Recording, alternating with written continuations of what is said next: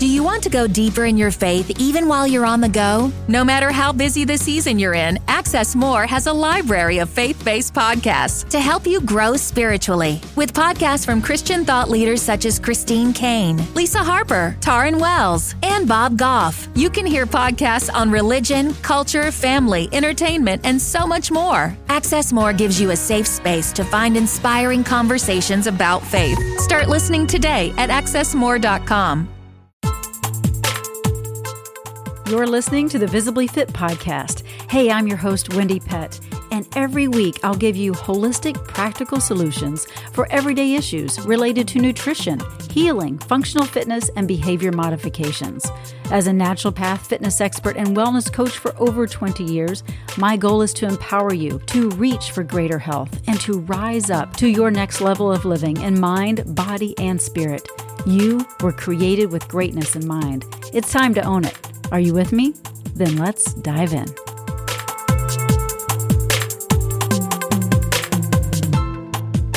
Hello and welcome to Visibly Fit. I'm your host, Wendy Pett. You know, Visibly Fit is about being fit mind, body, and spirit. And we're going to be tapping a little bit more of the soul spirit aspect today. But, you know, we live in a world that is more inward focused than ever.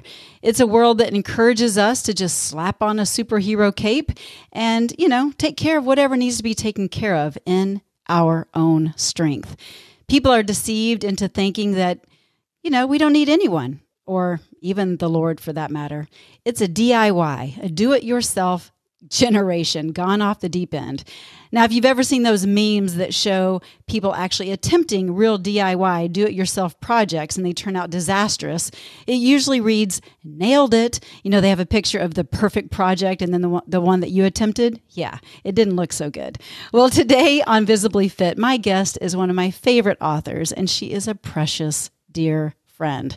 She will encourage you to take that superhero cape off because it's an illusion anyway, and instead allow the supernatural to give you the strength when you are humbly weak. Yes, the humble will prevail, and she'll talk a little bit more about that. Jesus gives the strength to fight battles victoriously and to always be battle ready. Jesus is our superpower. Now, Susie Larson is incredible. She is a national speaker. She's a best-selling author. She's a prolific writer. I mean, she really is, of 18 books. And she is the host of the daily talk show, Susie Larson Live, which is heard on Faith Radio Network. And it's, 2.3 million downloads.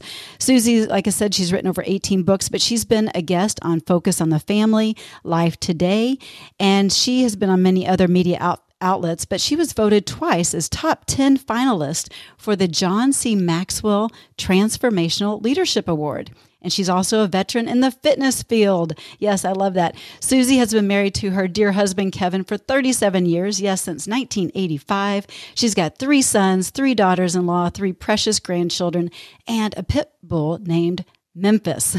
Susie's passion is to see people everywhere awaken to the value of their soul, the depth of God's love, and the height of their calling in Christ Jesus. So welcome to Visibly Fit, my dear friend Susie. How are you? I am so well, and I just love you. I want to thank you for having me today. Good to be with you. Oh my gosh, I love you too, dear. And I am so excited about your new book, and that's why we have you on today as well. But Strong in Battle, Why the Humble Will Prevail. First of all, it's a gorgeous cover. Absolutely stunning. And you had something to do with that. Thank you very much. I voted. My vote won. Yeah. Yeah, it's gorgeous. But not only is it gorgeous, it is just chocked full of just nuggets and truth. And I know that God just downloaded this in you because before the interview here, you had said that this was a time where you weren't like feeling it, you know, as far as health-wise. Let's talk a little bit about that and how you got into writing Strong in Battle. Well, you know, I've been on your show before, and I don't expect everybody to remember, but when I was a young mom during a pregnancy bed rest, I was allowed to get up one day just to see if I'd be okay, and met my old college roommates for a walk. It was a fall day in a small Minnesota town. Long story short, 2 weeks from that outing, my face started to go numb. Long story short, I ended up with neurological Lyme disease that ravaged my health. And it's been a long, hard battle. In those early years, I would say it was intense for about 6-7 years, but I'm a fitness person and no movement really is profoundly important. And so I just grabbed the bull by the horns and thought, whatever I could do, if my body's going to give me an inch, I'm taking it a mile. And I will tell you, Wendy, back then, even years after, one of the infectious disease doctor that I worked with, he said, of all the Lyme patients he treated, he says he had 7 who were the sickest. And I was in the top 2. And he said, 2 of us out of 7 are still moving and up and around today. And the only common denominator, which means the others were in wheelchairs, bedbound, and all those just incapacitated. The only common denominator, he said, was movement, that we didn't stop moving. So I got back into teaching aerobics, but it cost me a lot. I mean, I just, everything was harder for me, but this was like 30 years ago. Yes, exactly. Right? Yeah. And I just found a way to do workarounds. And there's so much, that's why I love your show. It's so important because there's so much that we actually can do to contribute to health, even if you feel like you've got the forces of hell against you. And then about 7 years ago, I had a pretty massive relapse, and it's too long of a story to tell here, but I've been working my way back from there. But people with chronic Lyme also can have a mold deficient gene where you can't process mold. And when there's a trauma, it almost like the gene expresses itself. And I had an exposure, a pretty bad exposure, and it attacked my brain. So as a live TV, radio host and an author, suddenly I couldn't spell words. My tongue was going numb. My head was going numb. My vision was blurring. And, I've been on with you and your hubby Todd on your other show. And your biggest breakthrough. Yes. Yeah. And I asked if we could re-record it because I was so in the fire and hurting so bad because the symptoms were so off the charts. All that to say, when I was writing Strong in Battle, I was in a neurological firestorm, massive numbing and pricklies and vision blurring. I mean, I wrote in the book, I said, picture being out on your laptop in a hailstorm, because that's what it felt like. But the sun was breaking through and I had absolute clarity about what God wanted me to write. And I just if I could just press through physically, I know I will prevail spiritually. And that's where this book came from. And I love how it turned out. That's beautiful. Well, I read it on the plane and I just couldn't put it down. It's that good. But our individual battles are indeed real, Susie, just like you are a testament to, just like what you said, what you've been through. But I'm just curious, why do you think it is that people, they quote unquote, they know Jesus, they know he's won the war, but so many, they just want to DIY the attacks. Let's talk about that. I think because we don't know him. We say we know him, but if you knew him, you'd trust him. And, this is coming from someone who's walked with him a long time and had all kinds of trust issues. I can trust him over here, but it's crickets over here. So, I don't compartmentalized where you trusted. Exactly. I mean, I think everybody, if they're honest, can say, I see fruit over here. I see breakthrough over here, but here is where you're silent. And so here is where we take things into our own hands. And as you said, when we do that, it's typically catastrophic. I mean, just read some of the stories in scripture. But, I stumbled on a nugget in Jeremiah 17. I mean, I've meditated on 17:7 for a long time. Excuse me. In the verses, blessed are those who trust in the Lord. They will be like a tree planted by streams of living water. The roots go down into the stream. And it says they're not bothered by long months of drought. They don't fear the heat. Their leaves are always green and they continue to bear fruit. Well, I've meditated on that a long time because it's like when you're tapped into the power, the presence of the Lord, when your soil goes down, your roots go down deep into the soil of his love, you will bear fruit in and out of season. When there's a drought everywhere else, your leaves are green. That's a superpower because you're tapping into the spirit. But what I found recently, about a year or two ago, that just struck me with verse 6, it says, cursed are those who trust in man. And it says they're like a stunted shrub in a desert. And the original translation is closest to the New King James Version of this verse 6. And it says, they will not see goodness when it comes. Now, I want you to think about that. In your areas where there's crickets, in your areas where you don't, and we see evidence of this in scripture, so we're not alone in our temptation to take matters into our own hands. But if you are trusting in man's systems, if you're so even taken with what's happening in the world today to the point where the bad news is upstaging the good news, you're trusting in man and you're either growing or you're dying. And so your faith is shriveling and you're like a stunted shrub in the desert and you don't see goodness when it comes. And there's other places in scripture where God says, I'm doing a new thing. Do you perceive it? Which means you might miss it.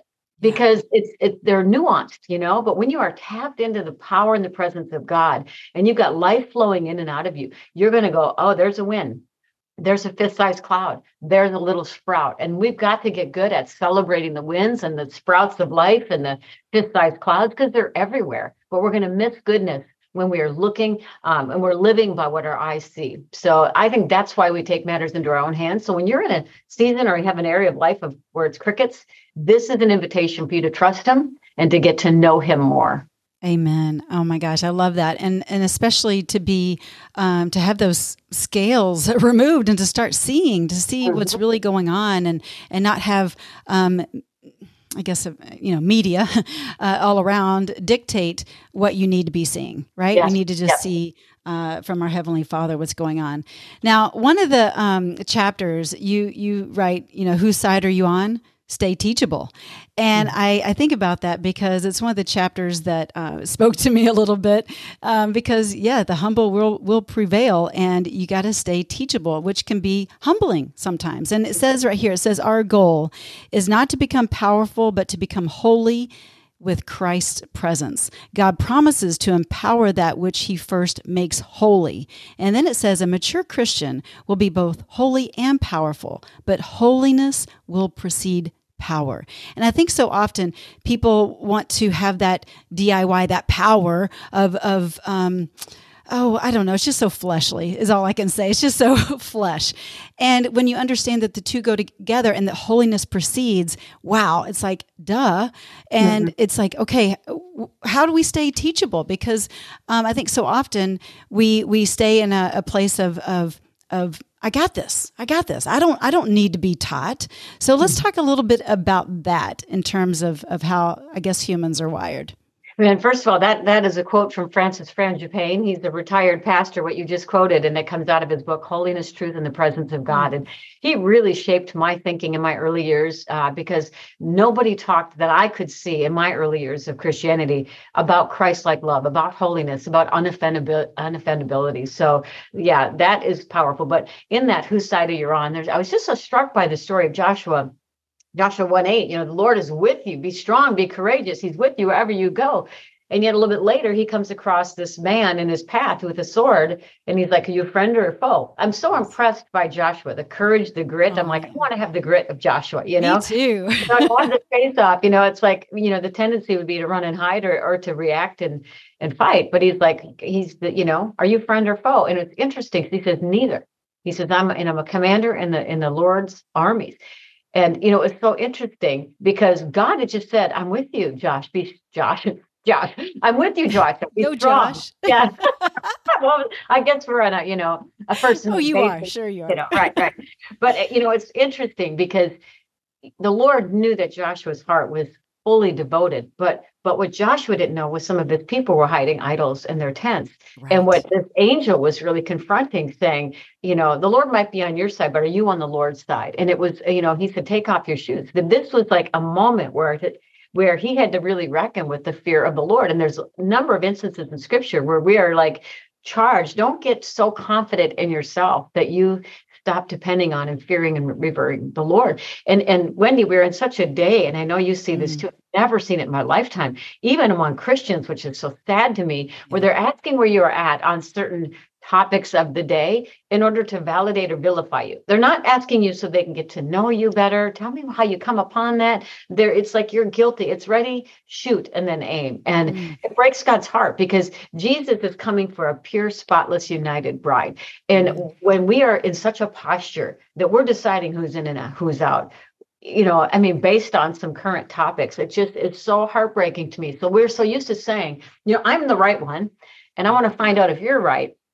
And the question here is, God is for us, but are we for him? Are we on his side? And how do we discern that? It's like, are we walking in the fruit of the Spirit? Love, joy, peace, patience, kindness, gentleness, faithfulness, goodness, and self-control. And humility always precedes honor. And even in scripture, we see stories of people who want to buy the power, who want to pretend that they have power.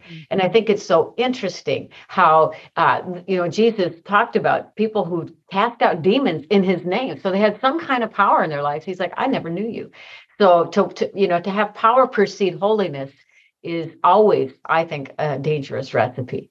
Yeah, absolutely, Susie. And you also talk about in here, of course, and that God perpetually distances himself from the proud and draws near to those and empowers the humble. And so I think, people don't really realize you're causing a wedge, you're causing a distance between you and your creator when you're coming full of pride and that I'm right and righteous. It's just a it's so heartbreaking is what it is, right? Very and none much. of us are immune. We all have our moments. So I'm not saying that I'm better or you're better. We all have our moments, but we have to have the scales fall off our eyes and to have understanding and compassion and not have a critical, judgmental spirit.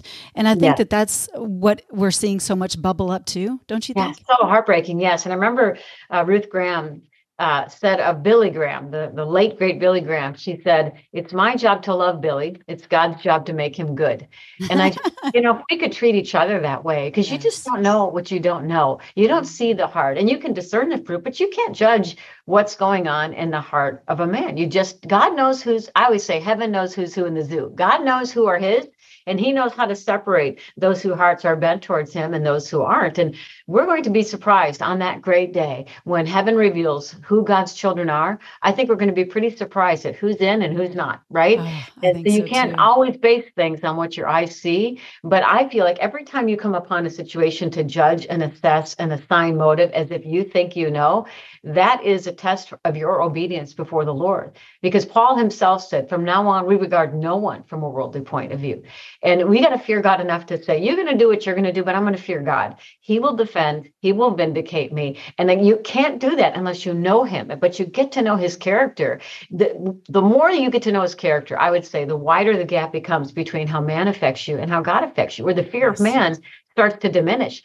And I would say you can't love men or women. I mean, you can't love people if you don't know the love of the Lord for yourself. If you need their opinion and approval more than you care about their soul, you are putting yourself in captivity and you're not in a position to help and move the kingdom purposes forward. So one way or another, the Lord's going to allow you to be delivered from the fear of man so that you can love men well and you can serve God well.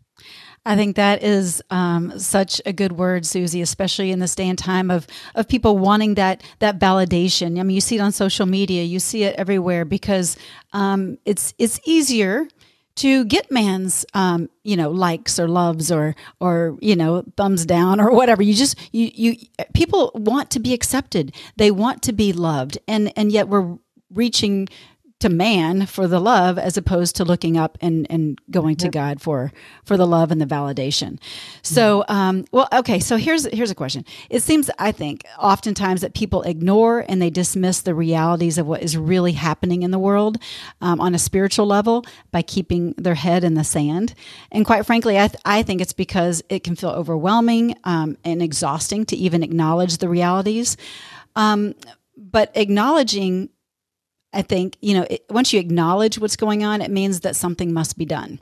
So that means there's work that's going to be involved, including prayer work. And so how would you encourage someone to stay engaged and stay fierce in the battle, to rise up as God has called? Because I think, especially in this time, I see a lot of people rising up, but I also see a lot of people shrinking back. So what would you say for those that are shrinking back and just sticking their head in the sand, to get them to rise up and stay fierce and do the work? I guess I'd like to speak to both situations because I feel like there are two unhealthy extremes in our response to culture. One is to shake their fist at the darkness, right? And some think they're being fierce by shaking their fist at the darkness. But if you give all that you have away to the poor and you throw your body on the flames because you're just so, distraught over the culture and you have no love in your heart, you're adding to the noise. I used to tell my boys when they were growing up, if you have to let go of love to hang on to your cause, you've lost your way. You've lost your voice and your credibility. So shaking your fist and even having a passionate response to unrighteous behavior is not the same as making a difference on the earth today. So that's one. And the other is entertaining yourself to death, burying your head in the sand, because the bad news seems way more powerful than the good news. And I would ask both of these camps to come to the center, to listen to Jesus' words. Your yoke is easy and your burden is light. And the more that we get to know him, the more we realize we each carry a portion of God's burden in our hearts. We don't have to do it all. We don't have to be it all. We don't have to accomplish everything. But his yoke is easy. His burden is light. So even while the nations are in chaos.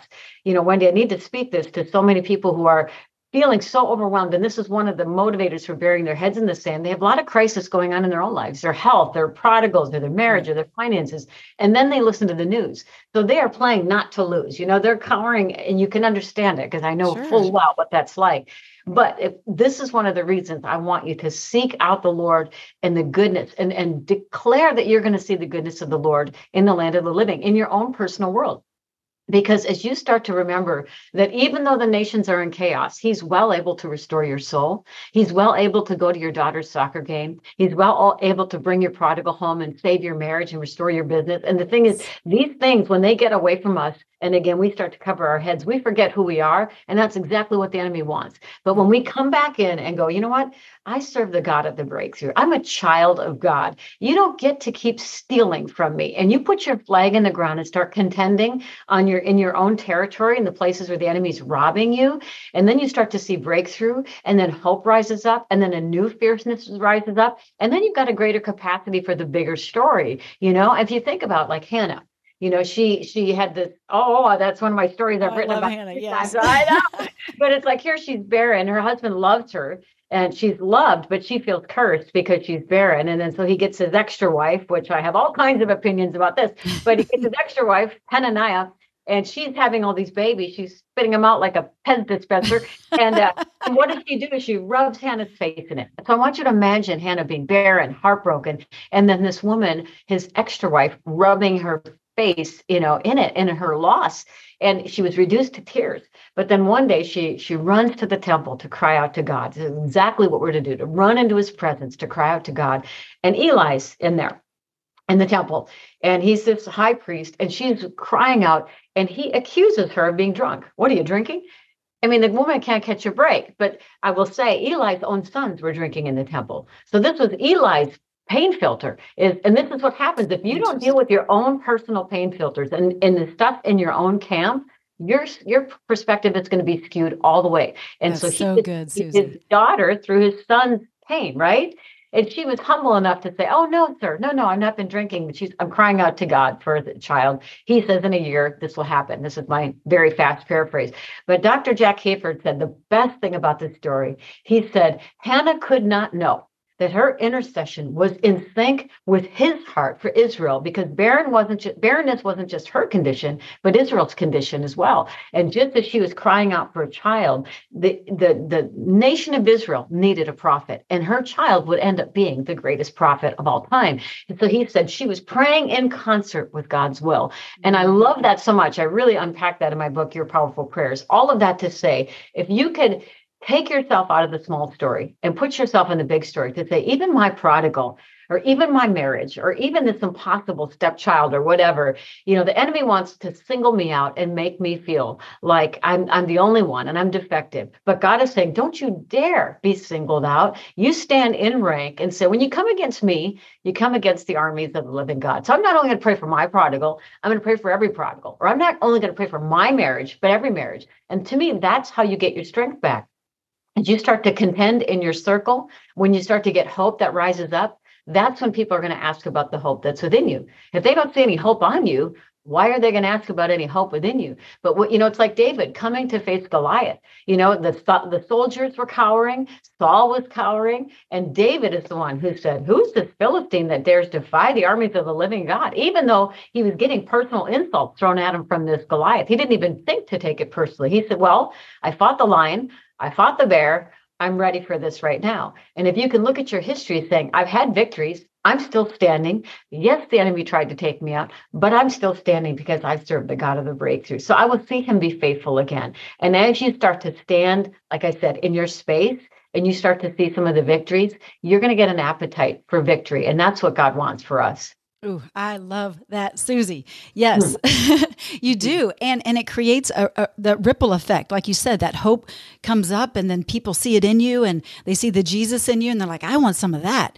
Yeah. And so it starts to shape nations, know? And so I love it, and it's powerful. And I think, like you said, people need to realize who they are in Christ and that they do have the mind of Christ. Stop acting like you don't, or thinking the way the enemy wants you to stay stuck, and start living it living it out, rising up, and as God has called. And you've kind of already answered this, but one of the things I was going to talk about is trust, right? Because so many people are coming from a place of past trauma, abuse, deception, even within some of the church circles, right? Deception, loss, illness, all the things. And they just think, I cannot trust anyone.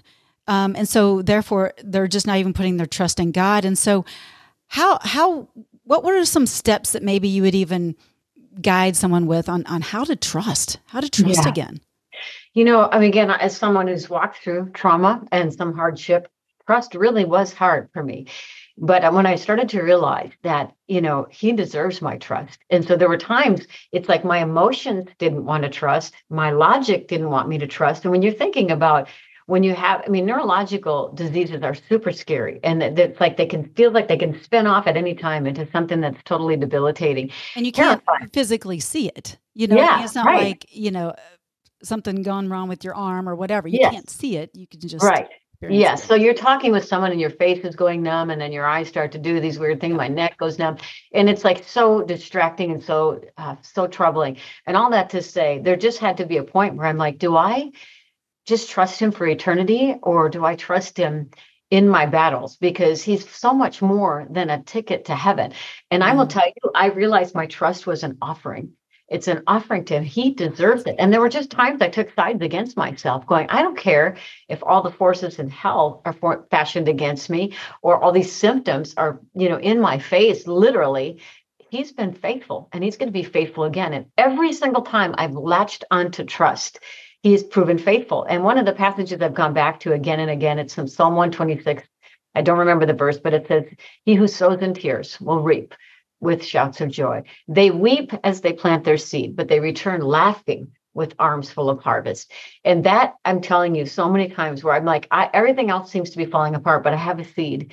I have the word of God, and the seed always demands a harvest. And so I can't maybe do everything that anybody else can do, but I can plant the seed. I can pull the weeds. And the thing is, when you water it with your tears, the seed demands the harvest. And this helped me a lot. And maybe this will help somebody else, but there was a time, and I wrote about this in Strong in Battle, where I was just so hurt that God wouldn't heal me, that it was taking so long. I really was. I love him. I worshiped him, but I was disappointed. Were you kind of angry? I was hurt, I fear him enough that I didn't dare shake my fist at him, but I was just hurt. And I had Alan Jackson on the show, and he's an amazing preacher, not the country western singer, but preacher. And he was talking about wavering between two opinions. And I write the story in the book, and I love the story. But there was a point once I got off the air, I just went face down. I'm like, oh Lord, because the question is, how long will you waver between two opinions, And the Lord brought to mind John the Baptist. Jesus says, no greater man born to woman than John the Baptist. This is Jesus' cousin. He's the one who prepared the way. He's the one who baptized Jesus. But when he was away from the action in prison, he sent his men to ask Jesus, are you the Christ? Or should we be waiting for someone else, looking for someone else? And Jesus' answer was filled with caution and conviction, because he said to tell John, the lame leap, the blind see. So the supernatural is still in play, but blessed are those who are not offended by me.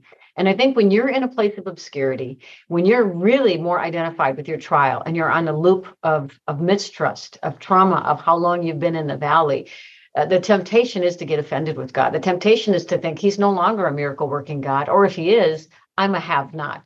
But you need to know there are no have-nots in the kingdom except for those who have faith and those who don't, right? And for me, the work of my heart was to get myself unoffended and to keep my heart tender before him. Because if he makes you wait, it's because he's making you ready. It's just true. He's a good God, and he leads us into triumph. And so the more that I just kept myself positioned on the path of his promise to say, Lord, you are who you say you are. You're always going to do what you say you're going to do. My work is to keep my heart tender and humble before you. And yours is to be faithful. And I know you will be. That's what made all the difference in just keeping my heart positioned before him. All right. This is so good, Susie. Now, what would you say to the person? I mean, I know we kind of tapped in this a minute ago, but what would you say to the person that says, okay, that's great, all good and fine for you, Susie. I know you've been through it, but you don't know what I've been through. I mean, the past trauma is serious, and the abuse and the deception, even within some small church circles, right? The loss, the illness, I just can't trust anyone. I'm not sure how to trust. What would you say to that person? Well, I so understand. I very much, and I've written a number of books around, different, not only trauma, but betrayal and those kinds of things. And there gets to be a point where all of that can be leveraged for you to trust God more, because we all have built in us a fear of man and an expectation of man, where we put way more weight on men and the words of men than we do the words of God.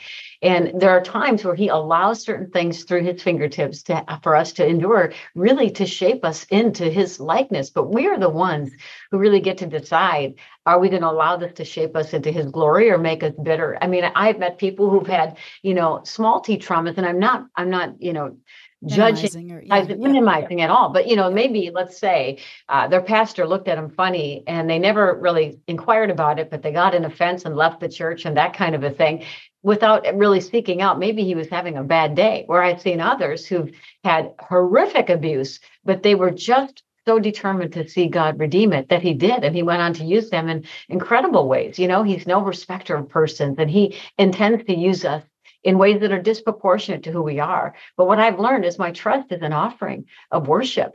And there was a time for me a couple of years ago, about a year and a half ago, when I was walking through that surge, the neurological surge, and it was a walk through hell, quite honestly. There, in the middle of the night, my heart started to beat out of my chest irregularly. The numbing would shoot up my neck and into my jaw and feel like a stroke.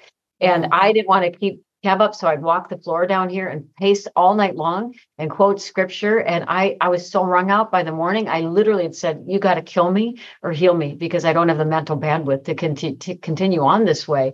But I remember going face down before the Lord, and he brought to mind the John the Baptist story. And, Jesus says, no greater man born to woman than John the Baptist. This is Jesus' cousin. This is the one who said, prepare the way. This is the one who baptized Jesus. But when John was in prison for his testimony, he was out in obscurity away from the action. And this is where John starts to doubt his own cousin, doubt even his own past experiences. And isn't that what the enemy tries to do? If you go a long enough time between, a mountaintop with God and what you're experiencing now, that's when the enemy gets in there. Is he really? Did God really say? So John sends his followers to ask Jesus, are you the Christ, or should we be looking for someone else? And Jesus' answer is so filled with conviction and compassion. He says, go tell John that the lame leap, the blind see, the deaf get their hearing back, but blessed are those who are not offended with me. And this is what's really important, is when you're in a season of obscurity, when you're in a season where it seems like it's happening for everybody but you have an opportunity to trust God or to get offended with God. And though I wouldn't say that I was angry at God, I was hurt by God. I loved him, I served him, I worshiped him, I enjoyed my time in the Word, but deep inside, I was hurt. It's been, disappointed. It's been over 3 decades of daily symptoms. And then as a public person, I've had people say things to me like, you're a leader at this level and you're still not healed. I mean, where's your faith? Wow. And, wow, he's right. I mean, and I was like, I don't know. I've tried, I've named it, claimed it, fasted it, prayed it. And but what I know, there's not always a straight line. Most times there's not a straight line, A to B, when it comes to healing and wholeness and redemption. And so for me, I realized that was my work, was to deal with my heart, that God's going to answer my prayers. He's going to be faithful to his word. He will be faithful to his word. So I had to uproot the weeds of fear, of disappointment, of worry. And then I had to plant the seeds of his word to say, you are faithful to your word. The seed always demands a harvest. And when a seed goes into fertile soil, it can produce 30, 60 to 100 times what is planted. And I don't remember if I mentioned this my last question with you, but one of my go-to passages is Psalm 126. He sows in tears will reap with shouts of joy. They weep as they plant their seed, but they return with laughter in their heart and a harvest in their arms. And that has proven true in my life over and over again. But we are going to walk through those times in between when the seed is still underground. There's no evidence of God's movement in your life. And just because there's no evidence that you can see, it doesn't mean it's not happening. So much of his great movement happens out of the visible eye for a time. That's why our faith matters so much. We don't keep digging up the seed to see if he's faithful. We get to know the character of God, to say, I know him. And because I know him, I know that he's doing a great work in me. So that's what I would say. If you have had a lot of trauma, I want to say this carefully too, but there's a day of account. There's a day where you'll face God. and give an account. What did you do with time, treasure, and talents? And to say, well, I lived in constant fear, or I couldn't trust you. You'll have to own that. And the less you trust him, the less fruit there will be in your life. And you're appointed to live on this earth for such a time as this. Yes. And the truth is, you have a call on your life that's bigger than you are. But there are believers who live their whole lives knowing they're saved, but they don't know they're loved. They're not contending with the promises, and they're still going to go to heaven. But on that day of account, they're going to have very little to show for it. Scripture is very clear about that. And I don't want that for anybody. I want us to see that every trial, every blessing, every battle is filled with eternal implications. And I mean, squeeze the life out of it, because you'll be glad, you'll be changed, others will be changed, and the kingdom will move forward. That's such a good word, Susie. Thank you. Yes, because that's how we fight our battles, is living in a place of great expectation and looking to him, but rising up into who we really are in Christ, and not to be stuck in that place of doubt and fear, and the place where the enemy wants to keep us. So, this is such a time for us to be living in great expectancy, but also with great courage. And no matter how long the season has been, like you've had a long season, it's God's timing, not ours. So we just get to continue to worship him and praise him. And that's some of the most beautiful moments, is when we are praising him in our time in the valley. So I love who you are as a person. I love your faith. Your faith is contagious. Your hope is contagious. And that is how we should all be. And I'm not saying that you're perfect, but you are just such a great mentor and role model in that sense, because you've done the reps, you've been through it, and it is very contagious. And so you've given a lot of godly counsel and wisdom over the years, but I'm just curious, what has been the best piece of advice or wisdom that has been given to you? I think it maybe is a culmination of just, walking with God, but I would say intimacy with God is everything. Mm-hmm. Having worked in radio for over 16 years and interviewing some really great leaders who had a big rise and then a big crash, who would say later, I got so busy working for God, I stopped walking with God. He's not a means to an end. He's the beginning and the end. And anything that you would want from his hand pales in comparison to knowing his heart. I mean, he is our greatest gift. And if you are in Christ, you already have him.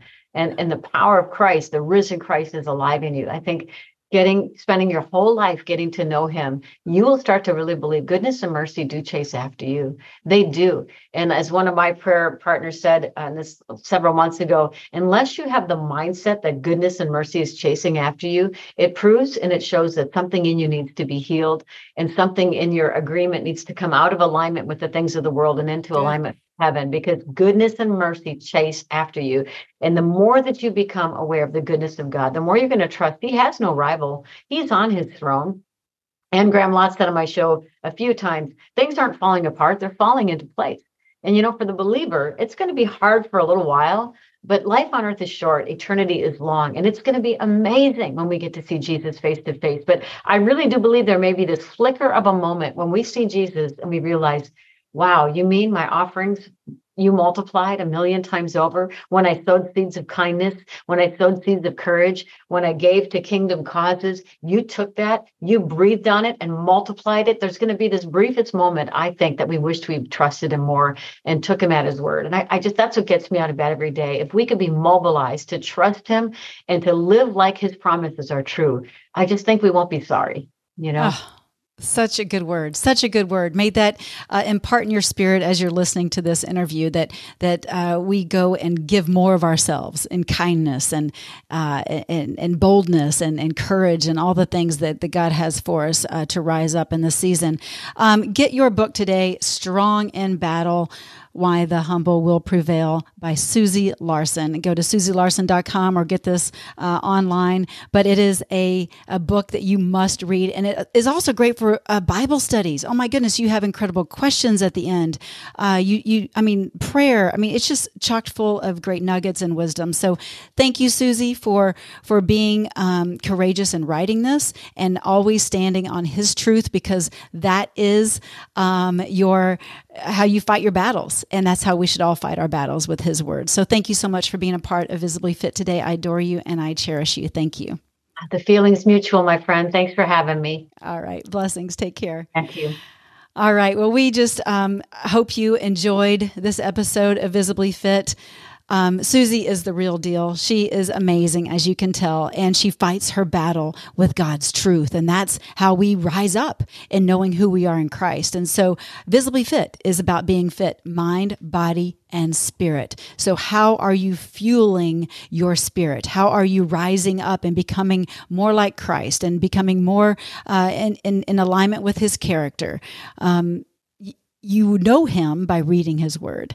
And so get close, get intimate, and fight your battles in a strong way, strong in battle with his word, and in a humble way, because the humble will prevail. Again, go to SusieLarson.com to check that out, or Amazon or other bookstores, and you will get your book coming out really soon here. But thank you again. And if you are in a place where you're like, I just need some help, I need some direction, that's what I do with Visibly Fit. If you are interested, go to getvisiblyfit.com. I'll assist you, coach you, get you to your next level of living in mind, body, and spirit. But until next time, I appreciate you tuning in to this episode of Visibly Fit. Please share with your friends, your family members, because I know this episode was a blessing to you, and we want to bless others. So again, thank you so much, and we'll catch you next time right here on Visibly Fit. Well, that's a wrap for today's show, so thank you so much for tuning in. I love spending this time with you. To learn more and get more free resources, just head on over to wendypett.com, and thank you in advance for sharing this episode and this podcast, following and subscribing, not only to this podcast, but finding me on social media, Instagram, YouTube, Facebook, wherever you are, I'm probably there too. Until next week and our next podcast time together, make it a Visibly Fit day.